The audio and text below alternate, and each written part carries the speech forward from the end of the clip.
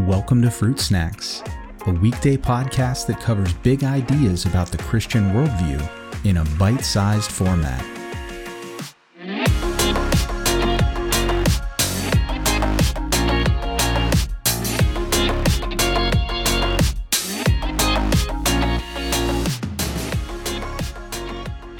Hey everyone, happy Wednesday. We're going to get right into it here, but just like I said I would say earlier on Monday's episode, we're going to start right off with a PG-13 warning for this episode, and I'm probably just going to drop this up front on every episode until we get through the end of next week, which would be episode 175. We're going to look at some heavy stuff, and we're going to sort of weave through different aspects of human wickedness over the next couple of weeks because we're answering the question, why do bad things happen to good people? And part of what I want us to ask before we have a sort of knee-jerk or reflexive answer to that question is, what makes you say that there are such a thing as good people? And as I said yesterday, I'm going to do my best to prove that to us, that there really aren't good people. But it's better to back a statement like that up with evidence and facts rather than just asserting it. So that's what we're going to do over the next several episodes. First, though, I want to start with a couple passages of Scripture that reinforce this point. In Romans chapter 3, verses 10 through 15, we read this: "None is righteous, no, not one. No one understands, no one seeks for God. All have turned aside. Together they have become worthless. No one does good, not even one. Their throat is an open grave. They use their tongues to deceive. The venom of asps is under their lips. Their mouth is full of curses and bitterness. Their feet are swift to shed blood." And in Genesis 6:5, it says, "The Lord saw that the wickedness of man was great in the earth, and that every intention of the thoughts of his heart was only evil continually." Do we believe that? Do we really believe that when the Bible says that this is true about humans, do we believe the Bible? Do we believe what God says? Or do we think that maybe it's an exaggeration? Do we think that maybe it applies to some people, maybe even most people, but not everyone? Well, I think we should take the Bible at its word. It says every intention was only evil continually, and we're going to look at what people were like, but also are like, because we might be tempted to say, well, that was then. It was a brutal time in the ancient world, and people just did awful, awful things to one another. That was then, though. We're more civilized now. Well, let's see, shall we? In Leviticus chapter 18, verse 6, the Lord commands this: "None of you shall approach any of his close relatives to uncover nakedness. I am the Lord." Now, uncovering nakedness is a euphemism in Semitic culture for sexual intercourse. And so this is a prohibition against incest, adultery within families, and so on and so forth. Now, again, if we're going to say, well, that was then, they did all kinds of weird stuff like polygamy and arranged marriage and all these other things. We don't do any of that stuff. Well, there are a few articles relatively recently, like within the last several years.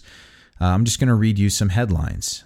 One, this is the older of these headlines, says, "North Carolina father and biological daughter charged with incest after having baby."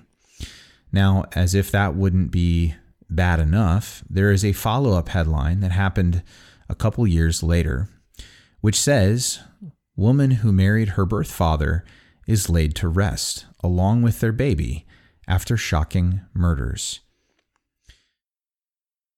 Now, this might be just a couple people who went off the rails, and mainstream people don't think like this, right?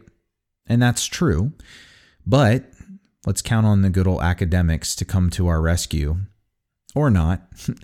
This was from skeptic.com in one of the articles that was written about incest. And the article reads, there's an excerpt from it that reads as follows. After doing extensive meta-analysis, the National Society of Genetic Counselors concluded that, overall, cousin marriage increases the risk of children with genetic defects by 1.7%, roughly the same added risk as a 40-year-old woman having a child. If no law forbids a woman in her 40s to have children, why should cousins be forbidden to engage in a practice that carries the same risk? Allowing someone with Huntington's disease to get married, but not allowing cousins to do the same, is far from moral consistency.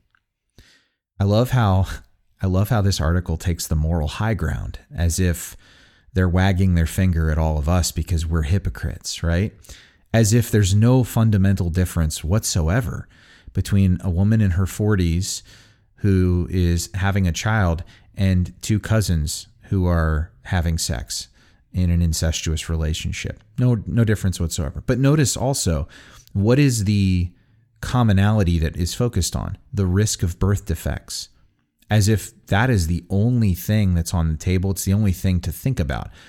Consequences, in other words, are the only thing that matters. And if the consequences are, or the chance of consequences are low enough, then who cares? Let people just do whatever they want. Let me give you one more. Leviticus 18:19, it says, "You shall not approach a woman to uncover her nakedness while she is in her menstrual uncleanness." Now, in the Hebrew culture, women on their menstrual cycle and the uncleanness thereof, this was not a moral uncleanness, but there was a ritual uncleanness that came with this and came with all discharge of bodily fluids. I'll just say it that way. So it applied at times to men as well. Touching dead bodies resulted in ritual uncleanness and other things like this. However, there was a respect for life. There was a respect for the natural cycles and the way that God created the human body. There was a respect for it, and there was a reverence for when something was happening within the body. We don't look at bodies that way anymore, and I'm going to just read 3 articles that can come up if you do a couple of searches. Let's see how our society looks at just this topic of menstruation, menstrual cycle, and female anatomy in general. These 3 articles read, and I quote, "I cook for my husband using menstrual blood." Here's a YouTube video titled, "Women Paint with Period Blood for Feminism." And then last article titled, "Eating the Placenta, What to Expect." We're so much more civilized than these people, aren't we? Well, we're going to go much further down the rabbit hole. We're just getting started. And in case you're wondering, these aren't really super mainstream topics. I understand that. We're working our way through a passage in Leviticus that deals with all sorts of moral commands to the Israelites. And I want us to go just line by line in Leviticus 18 here for a little bit. And we're just going to do some direct comparison. So this is where the passage starts, or really sort of picks up. So we started there. Tomorrow, we're going to turn our attention to Leviticus 18:21, which has to do with child sacrifice.